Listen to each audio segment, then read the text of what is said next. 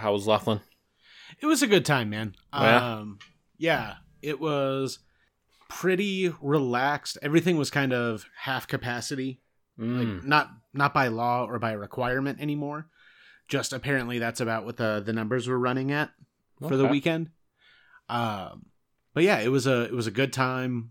You know, all 7 of the children were there, you know. Nice. And then a couple of the cousins, I guess I always want to call them the California cousins, but one of them lives in Payson now. Yep. Like most of California. So, but yeah, like, so it was a nice time. It was not as debilitatingly expensive as it could have been. You know, I didn't have to sell any extra organs or anything like that to try and recoup my losses or anything like that. So, you know, it was a good time though, man. It's interesting that I think kind of consistently across the family, if you were to ask people kind of what the highlight is, it's on the Saturday afternoon where you just end up with everyone gathered in someone else's hotel room. And in our family's typical style, you know, everyone's bringing in their own ice chests or coolers or whatever they've got. And you're just sitting around and it becomes stories of the old days growing up for the aunts and uncles and everything. And it's just, it's a blast, man. It's a really... And you should just sit and record those stories. That would be fantastic. I would, but the statute of limitations isn't out on all of them, so... Oh, man. I laugh because I'm like, yeah, I can see that. I can totally... Yeah. You know, that it's fairly stereotypical kind of, like, youthful stupidities and indiscretions and everything, but it's like, you know...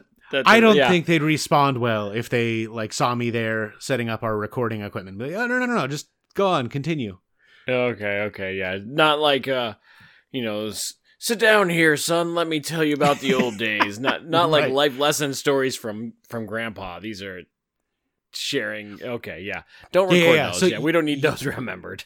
you end up with a life lesson in terms of So here's a thing that we're very fortunate to have survived. So, like, don't do these things. Oh, that's funny. Oh, yeah. Nice. Yeah. I mean, and I bet it was also a lot more chill because you guys normally go around, like, St. Patty's Day. Like, that used to be, like, the weekend that you guys would go. And I always thought that was crazy, too, because, I mean, everything gets a little wacky on St. Patty's. Oh, sure. And yeah, it was, you know, it was definitely one of the calmer ones. You know, they do. So for people who aren't familiar, in Laughlin, they've got kind of, you know, in Vegas, there's the strip with all the casinos. In Laughlin, it's the river walk, like on the Colorado River, basically. So you're just walking along the river, going from one casino to the next. And, you know, it's not a particularly massive wide walkway or anything, but we didn't have, you know, there weren't much in the way of traffic jams this go around. So yeah, that's saying something because it's really just a sidewalk. It's not like it's a big made out road along the river, right? If I remember correctly, like it's pretty much just a sidewalk. There's a few spots where they try and get a little bit fancy with it and do some decoration and stuff, but yeah, for the most part, it's a sidewalk along the river. That takes you past the spots where you can rent jet skis and everything, which seemed mildly tempting because it was like 95, 96 degrees. I was going to say, if I ever go again, that's what I would do. But the problem is, so it's still too early into it being 95 and 96 degrees. And you know the Colorado River is like...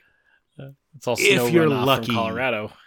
If you're lucky, it might be warm enough to be like 65. And so, yeah, I don't think it would take too much of the splashing for me to be like, oh, you know what? Actually, I'm probably good here. Yeah, this is not enjoyable. Oh, that's fantastic. All right. Let's hit an intro and jump into it. Welcome to the podcast, Blue Collar Scholars. Not long ago, a group of brilliant minds met together at a pub to discuss their unfinished works. They recognized the value of coming together around delicious beverages and having meaningful conversations. That group was known as the Inklings.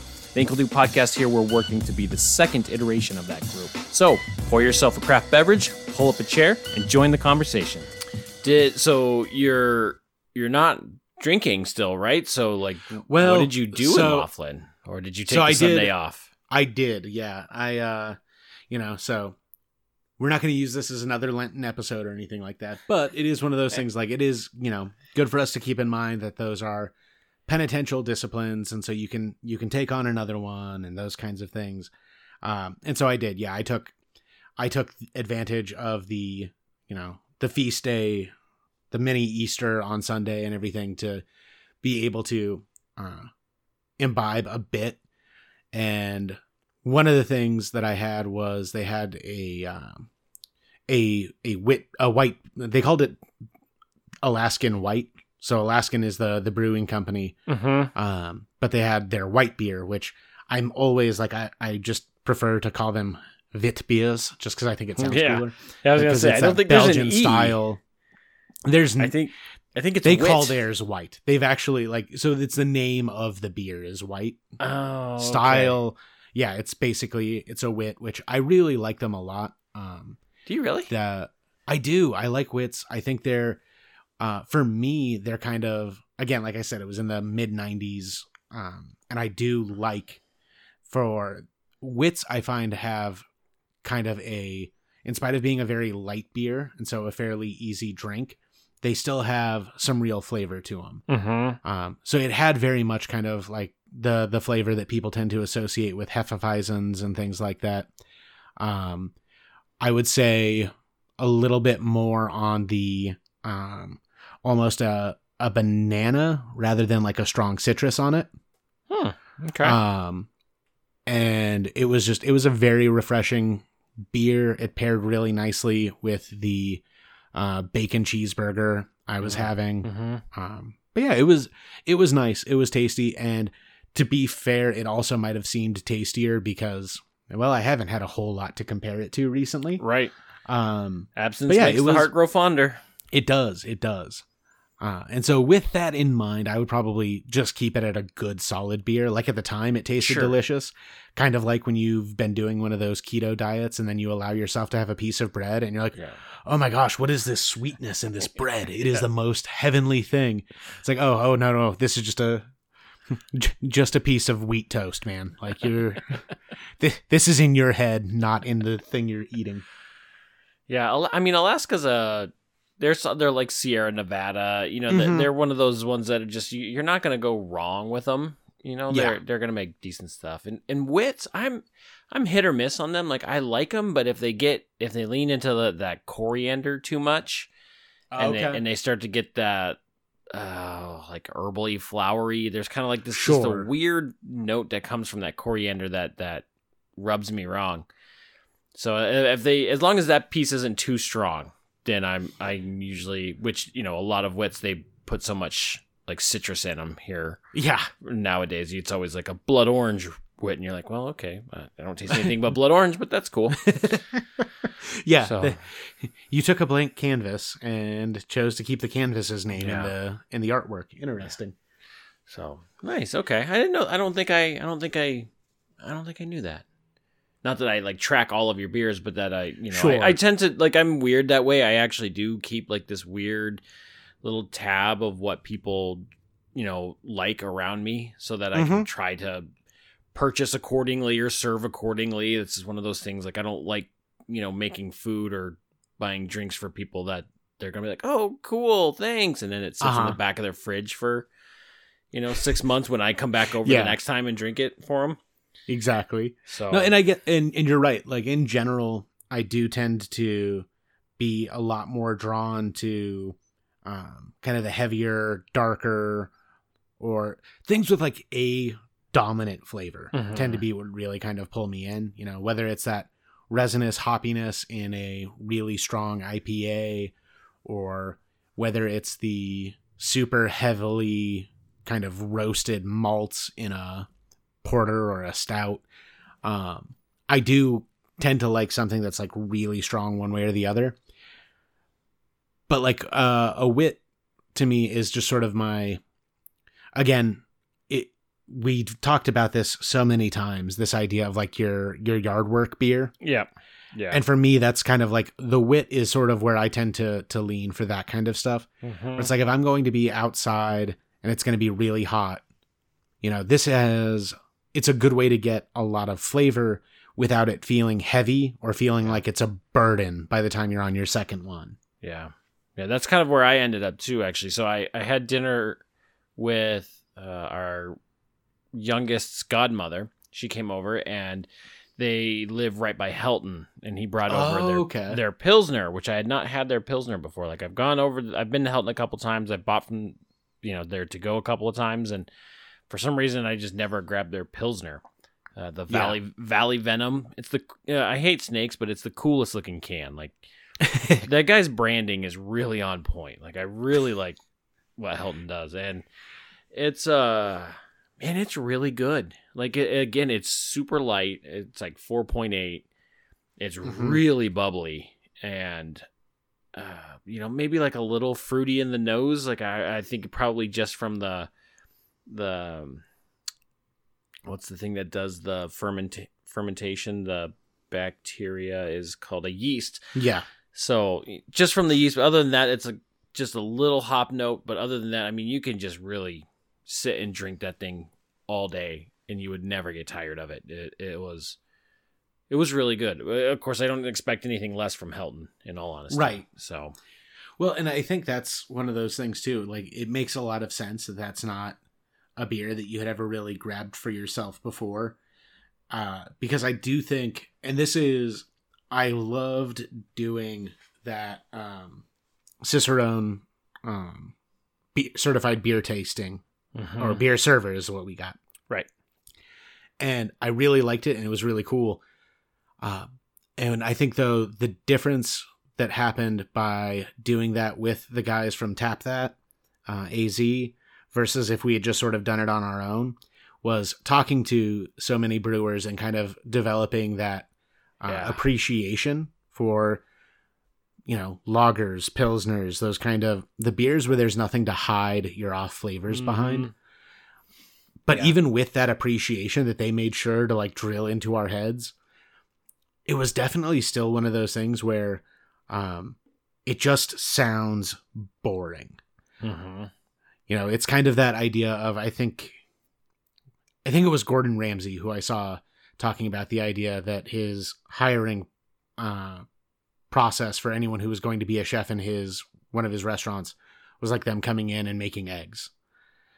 And and it's one of those things where it's like, well, no, it's incredibly simple, but because it's incredibly simple, I'll be able to know whether you know what you're doing or not. And it sounds shocking when you're not someone who lives in that world. And I think it's for me, at least, as much as I enjoy drinking beers and trying different styles and everything, I still fall into that amateur category for precisely that reason, where like I get all excited about people who are throwing other weird random flavors into these styles. Bang, because pow. it piques my Exactly. It catches my curiosity. Like, oh, what a horrific idea. That can't possibly work, can it? And it's like, oh, actually, that's pretty okay. Instead of being incredibly excited about the fact that, people like Helton are able to take these beers where, again, it's like, no, this is what it's supposed to taste like, and I'm going to make it taste like this every freaking time. It's like, oh yeah, there's actually, in a very real way, there's a much higher level of craftsmanship in that than the other stuff that I tend to get excited about and want to spend all my time talking about. Yeah, that is one thing I got from that too was the craftsmanship from the people that were like you said with Ramsey, doing the simple things really, really well. And then if they do that well, then you can trust that the other things that they do well too. They're not just covering it with crap, Exactly. So love it. Alrighty, so I don't know. Did you decide if we're going to keep going on Saints, or is this like our last one on the Saints? I think we should probably do a couple more. Okay, I think like one or two more. I'll put together. Here's your little peek behind the curtains. Those of you listening, I'll put together a list of like 4 or 5 who I know enough about to kind of use as a launching point for discussing. And then we can kind of pick like one or two from them, and we'll throw them at them in the coming weeks. Okay, deal. So then this one is not the last one, but it is my patron. Mm-hmm. And mine is, I think, like I said last week, it's a little bit different between, someone who kind of came up in the church and chose their patron, in that fourth grade realm, or... I was a junior in high school, but I was definitely using that logic. Okay, well, they've changed the times back and forth, right? So, sure. I think when you were doing it, it was in middle school, but then I think they pulled it back to fourth grade, and then I think they've moved it again since then. Like, they're always changing. Last time I was looking at it, it was fourth grade, is why I have that in my brain. But yeah, I was in college and going through my theology classes. I was at Grand Canyon, and so I was...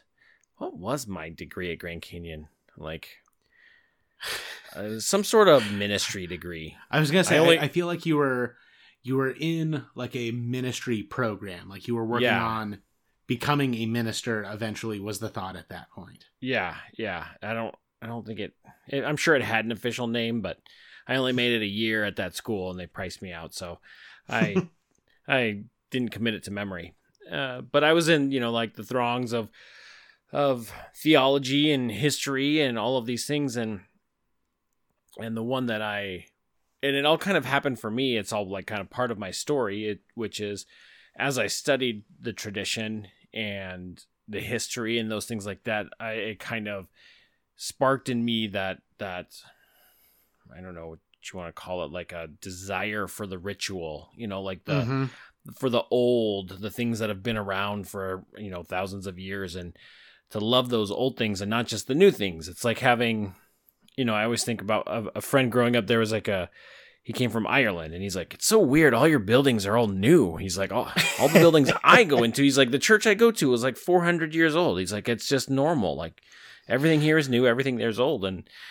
And so I feel that sometimes. And so I was gravitating towards the church. And so then when we were going through RCIA, and they said, hey, you got to pick somebody. I was like, oh, I know who I'm picking, because this dude was my favorite in my history of theology class. And that is Saint Athanasius, who, like, again, my outline, I jumped in there and I took care of the outline today. And that, in typical Brandon fashion, is far larger than we're able to actually talk about. But you know what? I really liked about this is that these conversations have kind of re-sparked the excitement that I had when I chose Athanasius. Like there's this passion for the early church that I've had, and I had it for a long time, and then I kind of it never went away, but I never fed it anything. So it just, I was going to say, you never fed the fire. So you got like, the pilot light is still on, but because I wanted to, I'm glad you brought up how much you put on the outline, because I did want to like make fun of you a little bit here. Because last week when we were recording, you're like, oh yeah, I don't know that much. I'm going to have to go in and like start digging again. I was like looking at what you put on the outline. I'm like, oh yeah, don't know hardly anything. Well, only got like 3 or 4 things to say about the guy. For each day of his life. So in clarifying, so like I know a bit about the person, and I guess a little bit about the theology. I just haven't read any of his writing, and that's where I feel like I have to like put that out there. But like he's one of the, like, Joseph doesn't have a whole lot of writings out there, so like you got lucky on that one. I actually have to read some books, because I get up there, Athanasius is going to be like, dude, what, you couldn't pick up a book? Like, I wrote these things. They're kind of a big deal. You couldn't open one of them. So, like I have to do some reading to say that I really have a good grip, which I do have one. I have one in my possession, and I finished Out of the Silent Planet from C.S. Lewis. I finished that today. And nice. I am starting on the Incarnation from Saint Athanasius in the morning. It is in my hand. Beautiful. So, but yeah, it's I'm liking it. So there's a couple of things that have been happening, and I know this seems semi off topic, but I'm being selfish and I'm talking about myself here. But like, it's really weird. Like, we haven't done a lot on social media lately. Like, I don't know if anybody has been paying attention to that, but like, it's been really low. And frankly, I don't miss it because like, I feel like I've been doing so many things for other people, like trying to get people to like us on social media and all these things. And this is kind of the things that we've been talking about for, I don't know, a couple of months now, and since kind of stopping that, like instead of, farming social media and liking and commenting on all these people's things to try to get them to like us, I've been reading at night, and type of a thing. Yeah. And I'm 4 books in already this year, which is more than I've ever been. And I'm not just reading that stuff. I'm reading On the Incarnation from Athanasius. So it's really mixing that with these discussions of saints has really been good, because it's you see somebody like Athanasius who has his thing, and he holds to that thing, and he wasn't necessarily trying to get everybody on social media to like him. Like, he wasn't worried about being popular. It was about being faithful to his thing regardless. And because he was so faithful to that, his story changes our Christian history, Yeah. And so because it's just all real, this. it resonates. Yeah. Yes. Wow. Friggin' A, man. Write that down. That was excellent. Well, I wasn't prepared for that. Normally those come at the end. I wasn't ready. That was yeah, I'm gonna sit back and snipe on you tonight, man. Oh, but okay. So yeah, I'm really excited. I'm really excited to talk about this, and I'm excited that we've been talking about it, because like I said, it's kind of rekindling that passion for the early church that I've had for a long time. It's never gone away. I just haven't fed it. And now that I'm feeding it, it's like, yeah, give me more of this stuff. This is good. Well, let's give our listeners some more on him then. Like, so yeah. St. Athanasius. Yep. Like, you've made it clear. Like, we're talking about someone from the early days of the church, but like, how early are we talking here? Like, so he's his time of the apostles, or 300s. So I think he was born like 318. Dies at 390s. I think that sounds right. Like, I 318 think, and dies at like 397 or something like that. Something I think. Like that, yeah. Somewhere around. Yeah, so throughout the 300s. Yeah. And so he was the patriarch. So before then, so the church started off with the apostles, right? And then we had some presbyters, and then we had some other variations of leadership, and then eventually we came to, in the early church, we had the patriarchs, the 5 patriarchs. There was Rome, Alexandria, Jerusalem, yes, and Antioch, and Constantinople, I believe. There you go. Well done, sir. And so Alexander, so in the early church, and again, this is all context, because the context is super important for Athanasius' story.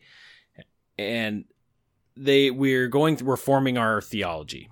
So there's lots of questions. We talked about John, right? Where John's disciples themselves were in the first couple of councils. Yeah. Councils. Thank you. I was going to call it a synod, but a synod is like a lower, it's not a full council. Those were full councils, and they're forming the theology. And so now you start to get a little bit later in the 200s and the 300s to where, those direct disciples aren't there anymore, and you're multiple generations past John. Yeah. And so one of the big questions is around Christ and is he fully God? Is he fully human? All of the, that becomes a really big topic, and the Holy Spirit. What is the Holy Spirit? Is he fully God? Is he fully, what is he? And are they equal? Are they not equal? And so there's these really big discussions that are going on. And so Alexander, who was the bishop of Alexandria, which Alexandria was a patriarch. They were the seat of the patriarch. They had I think it was the Nicene Council, the Third Council. Yes. And that's where they started to form that, Christ is fully God, fully human. He's not subordinate. And so that's one of the things, the begotten, not made, is one of the thoughts behind that, meaning that Christ was not created. Yes. Christ is equal with God, of the same substance. And so Alexander had a secretary, basically, somebody who kind of went with him, did a lot of the writing and a lot of the paperwork, a secretary, and it was Athanasius. And in the Carnation, or on the Incarnation, he actually wrote while Alexander was kind of championing the orthodoxy in the council. Mm-hmm. And so, he's steeped in it. He's a priest. He's right under the patriarch, serving him in all these things at the council. So he's waist deep in it. And then Alexander, on his deathbed, he's been grooming Athanasius forever.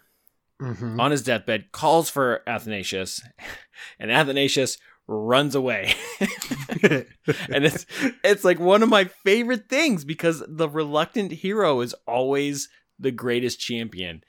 And he really does. He knew that what the cost would be if he took up the mantle. He knew what it was going to cost. And so he fled.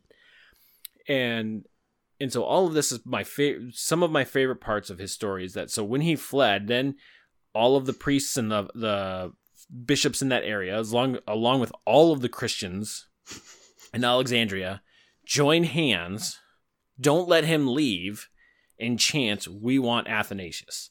And so he was unanimously voted in as bishop and patriarch at the age of 30, like right at the border of how old you can be to become patriarch. There's historians are like, he's not a real patriarch because he was, made bishop before he was 30. And you're like, whatever, dude. I don't know that. I don't have the time or the interest to argue with you about this, to be just totally honest. Not even a little bit.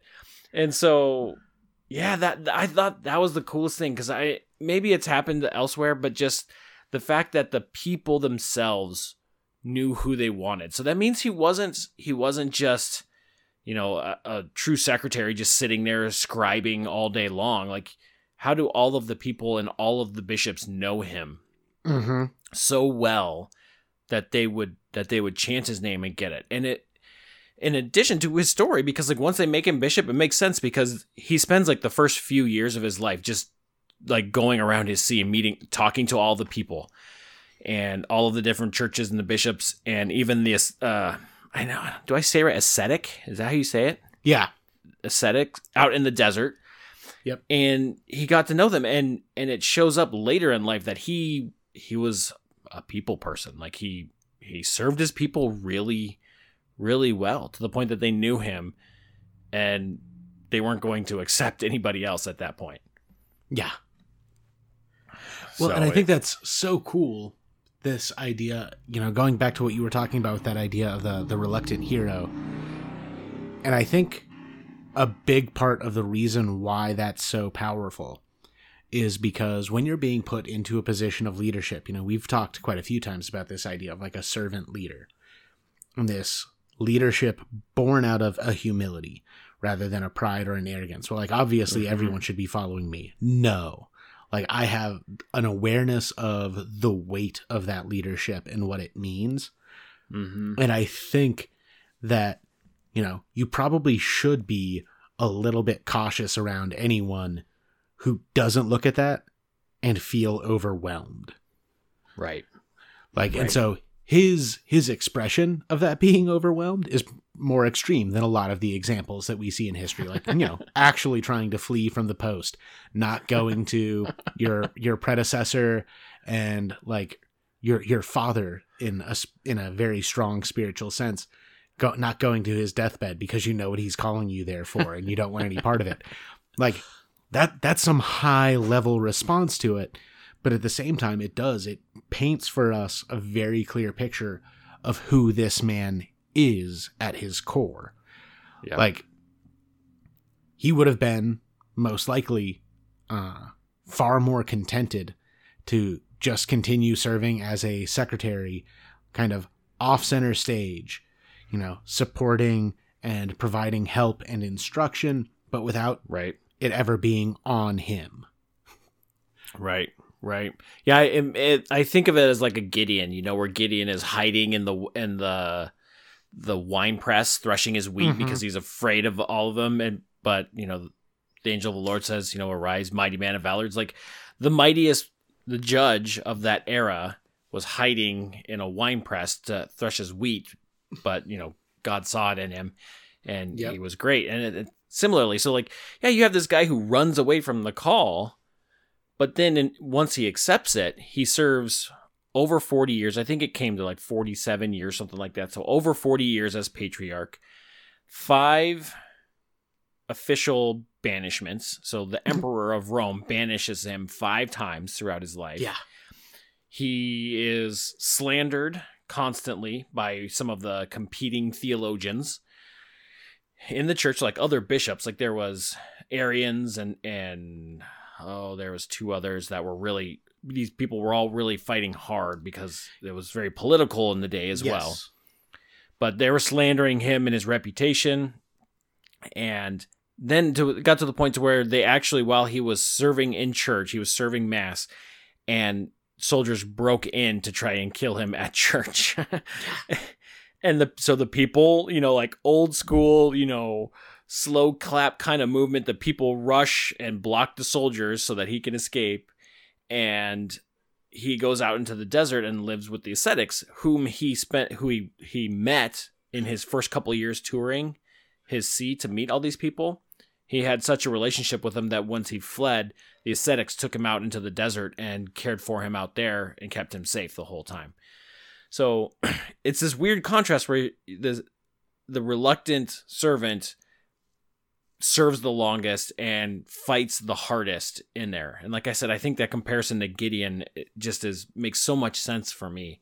Yeah. And I love the contrast, because you're right. Somebody who really understands the call and the weight, once they take it, they might not want it, but once they take it, they're going to take it seriously because they understand it more.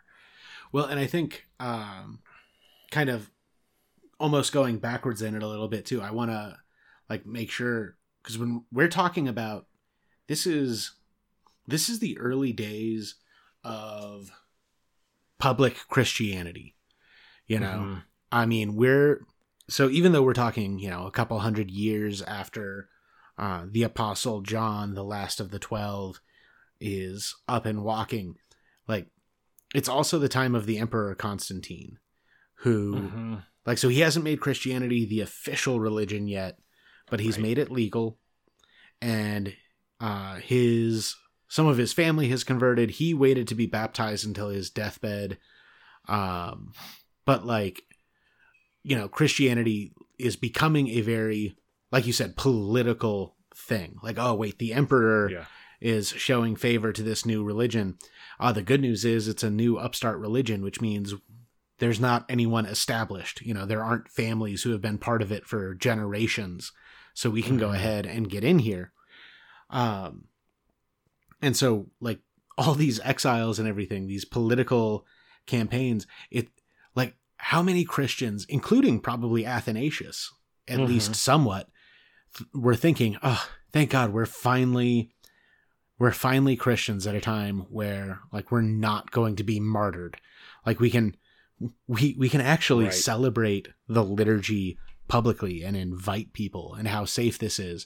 And then, oh wait, here's one of the 5 most kind of important recognized bishops in the entire Christian world, in the entire Roman Empire, being chased out into the desert over and over and over again.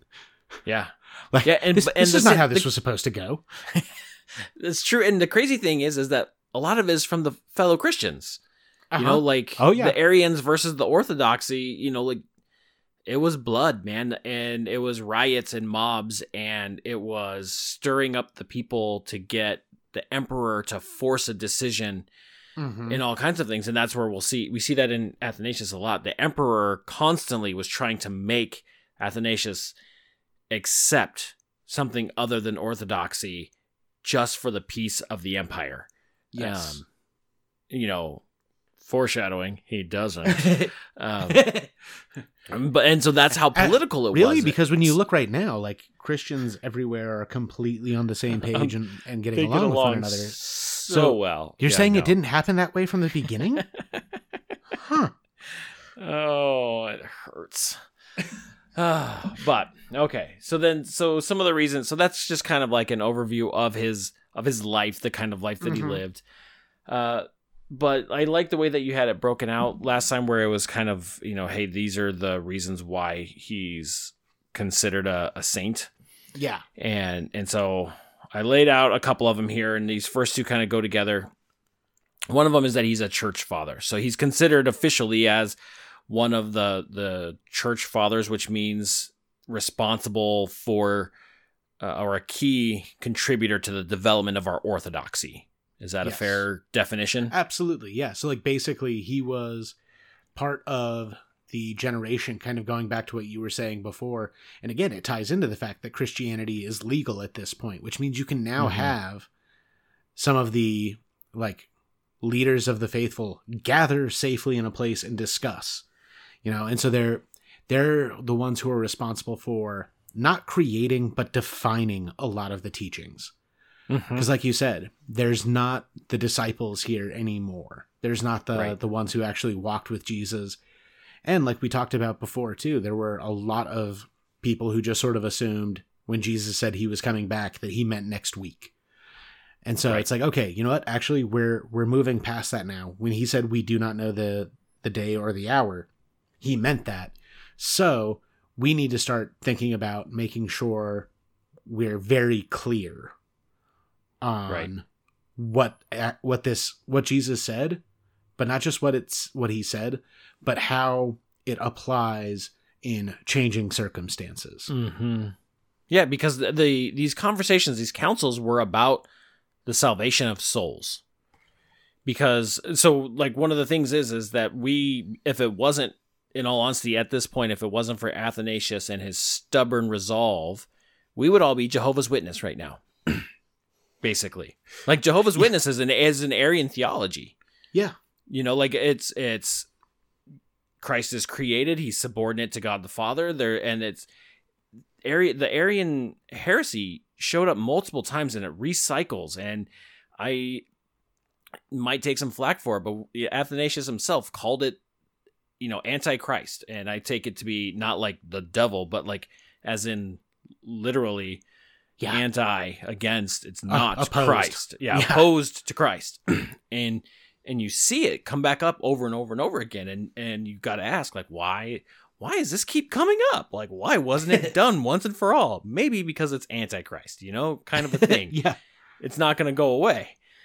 So that's, they were working out what our theology, what our orthodoxy was. And he was a big contributor to that. And there was actually a point in which the emperor, I can't remember which one, told him, hey, you need to accept Arius, the bishop, the bishop who was pushing that theology. You have to accept him back into the church. Arius shows up. He asked him, do you accept that he was begotten, not made? Arius said no, and he would not let him back into the church regardless of what the emperor said. So like, he wasn't an unmovable object. And the book of that we have, what's it? The story of Christian theology. Thank you. That writer, I flipped back through that again, and he says it best where, there's so many times where people are defined by their age, like the times that they live in. And Athanasius is one of the few people who actually wasn't defined by their age, and actually he was the one that defined the time frame. Like he was so unmovable that the world had to move for him. Like the emperor could not move him. All of the opposing bishops could not move him. Like he was the unmovable object. And because of that, everybody else had to move around him. And because of that, we now have our orthodoxy. Like it was holding true to conviction beyond what any of us had. Like if an emperor, like we don't even have any concept of what it means to have an emperor who has absolute power over your body. We don't know what that means in reality as it applies to our life. But like he just said no. Like, you're the emperor. No. Like, I cannot and will not accept your compromise. This cannot be compromised. It's regarding the salvation of souls. It's Christ. I will not accept anything lower for Christ. The answer is no. Yeah, and that recognition, again, like the humility that's required, because he's not saying no out of a pride or a self-assertion, or even a claim that he knows better. He's saying no because it's a truth that he knows, not a truth that he can define. Like, he has no power over the truth. And he recognizes that. He's like, no, you want me to say black is white, and I cannot. Like, my saying it would have no impact on the reality.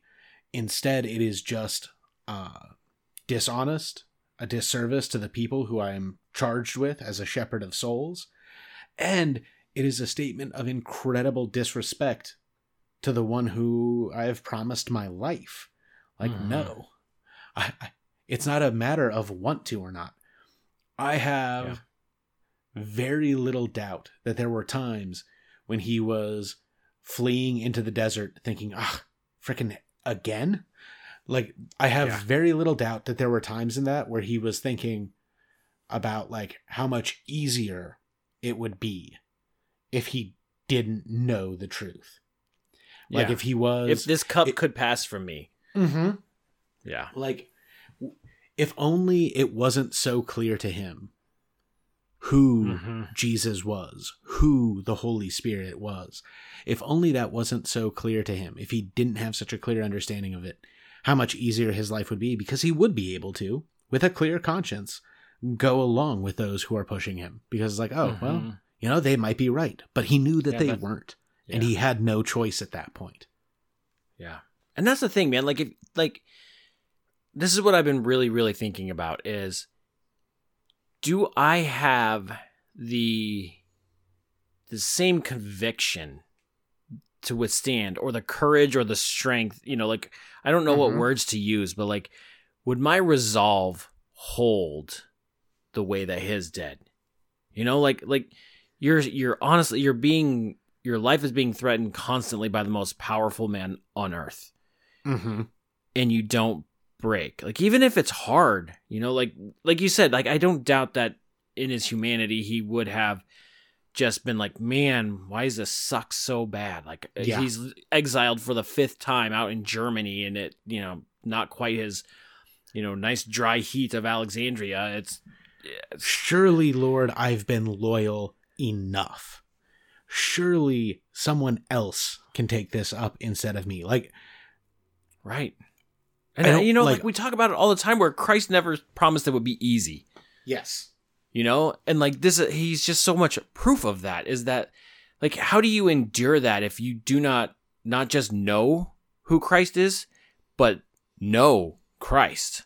Like, how do you deal with that? How does your conviction hold if you don't have something more than just, I pray at night and before meals, Like, how do you do that? Would I be able to hold that kind of conviction? And I don't know. Yeah. Well, and like, that's quite frankly the only honest answer. Like, until you're tested, you don't know. And hopefully, God willing, we'll be able to avoid that test. Like, yes, I agree. I much prefer the not knowing on this one. Like, but I think at the same time, like, I think that the fact that I think it's encouraging, at the very least, that the starting point of your I don't know and I wonder is born out of the same spirit that allowed it to be a yes for him, which is that humility.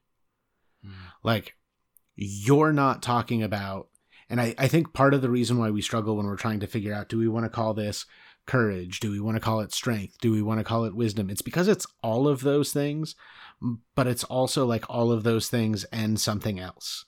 Right. And I think the something else that has to be there is the recognition that it's not about us. Like it's not about him.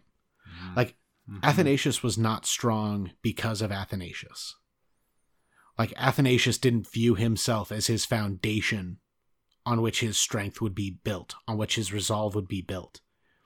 Instead, what you were talking about with that like idea of not just knowing who Christ is, but knowing Christ, I think is that huge turning point where it's like, it doesn't matter whether I'm strong enough because he is.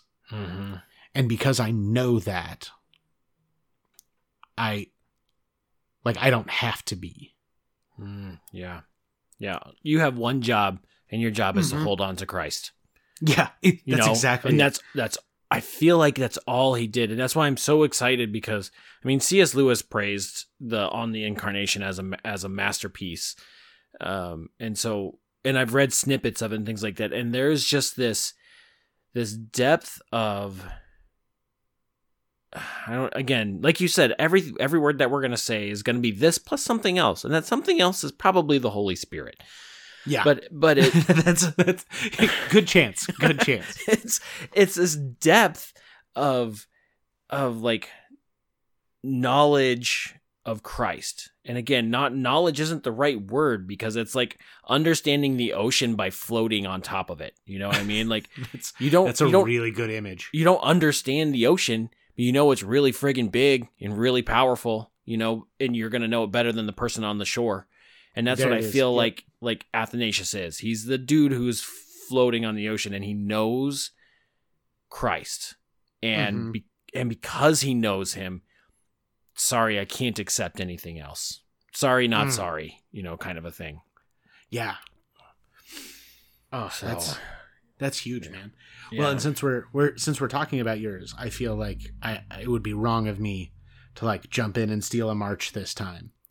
So like, as we're kind of coming towards the end here, what kind of life lesson do you like want to focus on as your big takeaway? Oh, I thought I was being generous by throwing it to you first.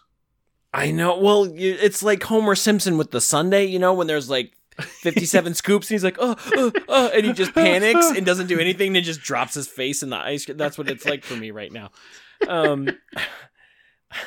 So for me, like, and again, I wrote on Athanasius in our blog. So I hope if you like it, if you like listening to these things, I hope you go read that blog. I poured a lot of this into that, and it was really good. And the thing that I come out of it is loyalty. Loyalty is the virtue that I value the most. And Athanasius's life just demonstrates loyalty in multiple facets in that he was loyal to Christ and would not budge. He did not cheat. He was not unfaithful, not even a little bit, to who Christ was. He did not bend. He did not break, did not misstep on that. So he was loyal to Christ. Not only that, he was, I believe this is a projection of me onto him because of the response of his people, is that he was loyal to his people. Because his people were then in response loyal to him. And loyalty begets loyalty in my experience. You don't foster or create that kind of loyalty of 47 years, 5 banishments, and the people not accepting anyone other than you as their patriarch without doing something right. So like he served his people and generated loyalty among them. They loved him and they cared for him and they always brought him back after every banishment. And so, you know, you get to have a life and a career by you serve God and you serve people. And if you are loyal in that, then I don't, that's all we should try to do, in my opinion. I love it, man. And I think building on that for me, and I probably have kind of given away where I'm going because I keep coming back to this word, but like his humility, I think to me is like the starting point for that. because his recognition and keeping in mind like that humility isn't thinking less of yourself, but thinking of yourself less. Mm-hmm. And like that's I'm pretty sure I'm ripping that off of C.S. Lewis. Yeah, I'm pretty sure. Like I'm not totally positive which one of my favorite Christian authors I'm stealing that from, but I'm pretty sure it was Lewis. And like that idea that his loyalty is born out of this humble realization that it's not about him. Like he's a priest and a bishop and eventually a patriarch, not because of his greatness, but because of God's. Mm-hmm. And he's in this position not for his glory or not even for the sake of his salvation alone. Like, yeah, his salvation is definitely affected by his faithful carrying out of the mission. So I don't mean to make it sound like they're unrelated. Nope. But he's not. When God puts you in a position of leadership, yes, that is going to be vital to your salvation, but it's ultimately about the salvation of others every bit as much. Exactly. And so that recognition that, yeah, no, I'll accept, not be excited about, but accept these banishments. And I will not accept these compromises is because those make my life easier. But like you said, there's no benefit for the Lord who I serve or the people whom he has entrusted to me. Yes. And so I cannot.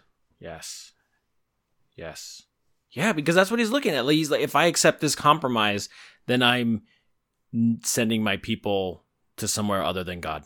Yes. I cannot. Exactly. I cannot do that for them. Yeah. Yes, I agree. You have to.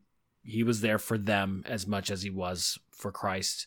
And I don't see a lot so far in the story where he was in it for himself. And so, again, serve God, serve people.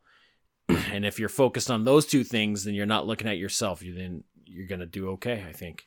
Exactly. I love it. I love it. I'm super excited. I'm friggin' jacked. I'm ready to read this book. Like I needed this. I needed it as like that pep talk before the big game, because this book is going to be the hardest theological book that I've read in 10 or 15 years. I'm sure of it. Well, so it's going to be like brain's going to hurt. Sure, absolutely. But you know what, man? Like, so then be patient with yourself. Like, probably don't set out to read this at the same pace that you read Out of the Silent Planet, you know? that is true. Be prepared for the fact that, oh, you know what? There's probably going to be a lot of these paragraphs that I'm going back and rereading. Like,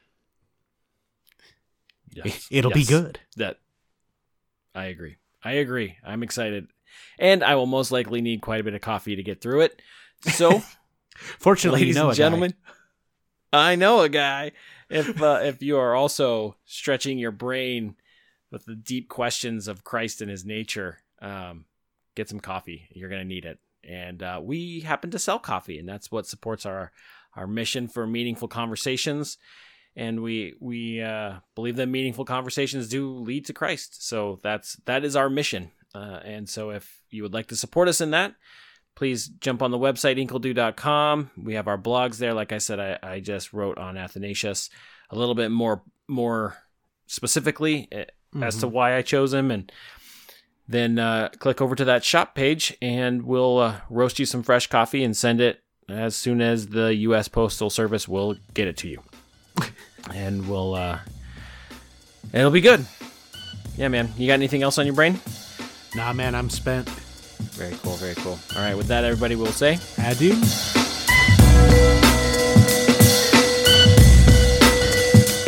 Hey, everyone. Thanks again for listening to another Inkledo podcast. We hope you really enjoyed it. We really enjoyed making it. If you did enjoy it, please do us a favor and make sure to share it on all your own social media so that other people can find us and enjoy us as well.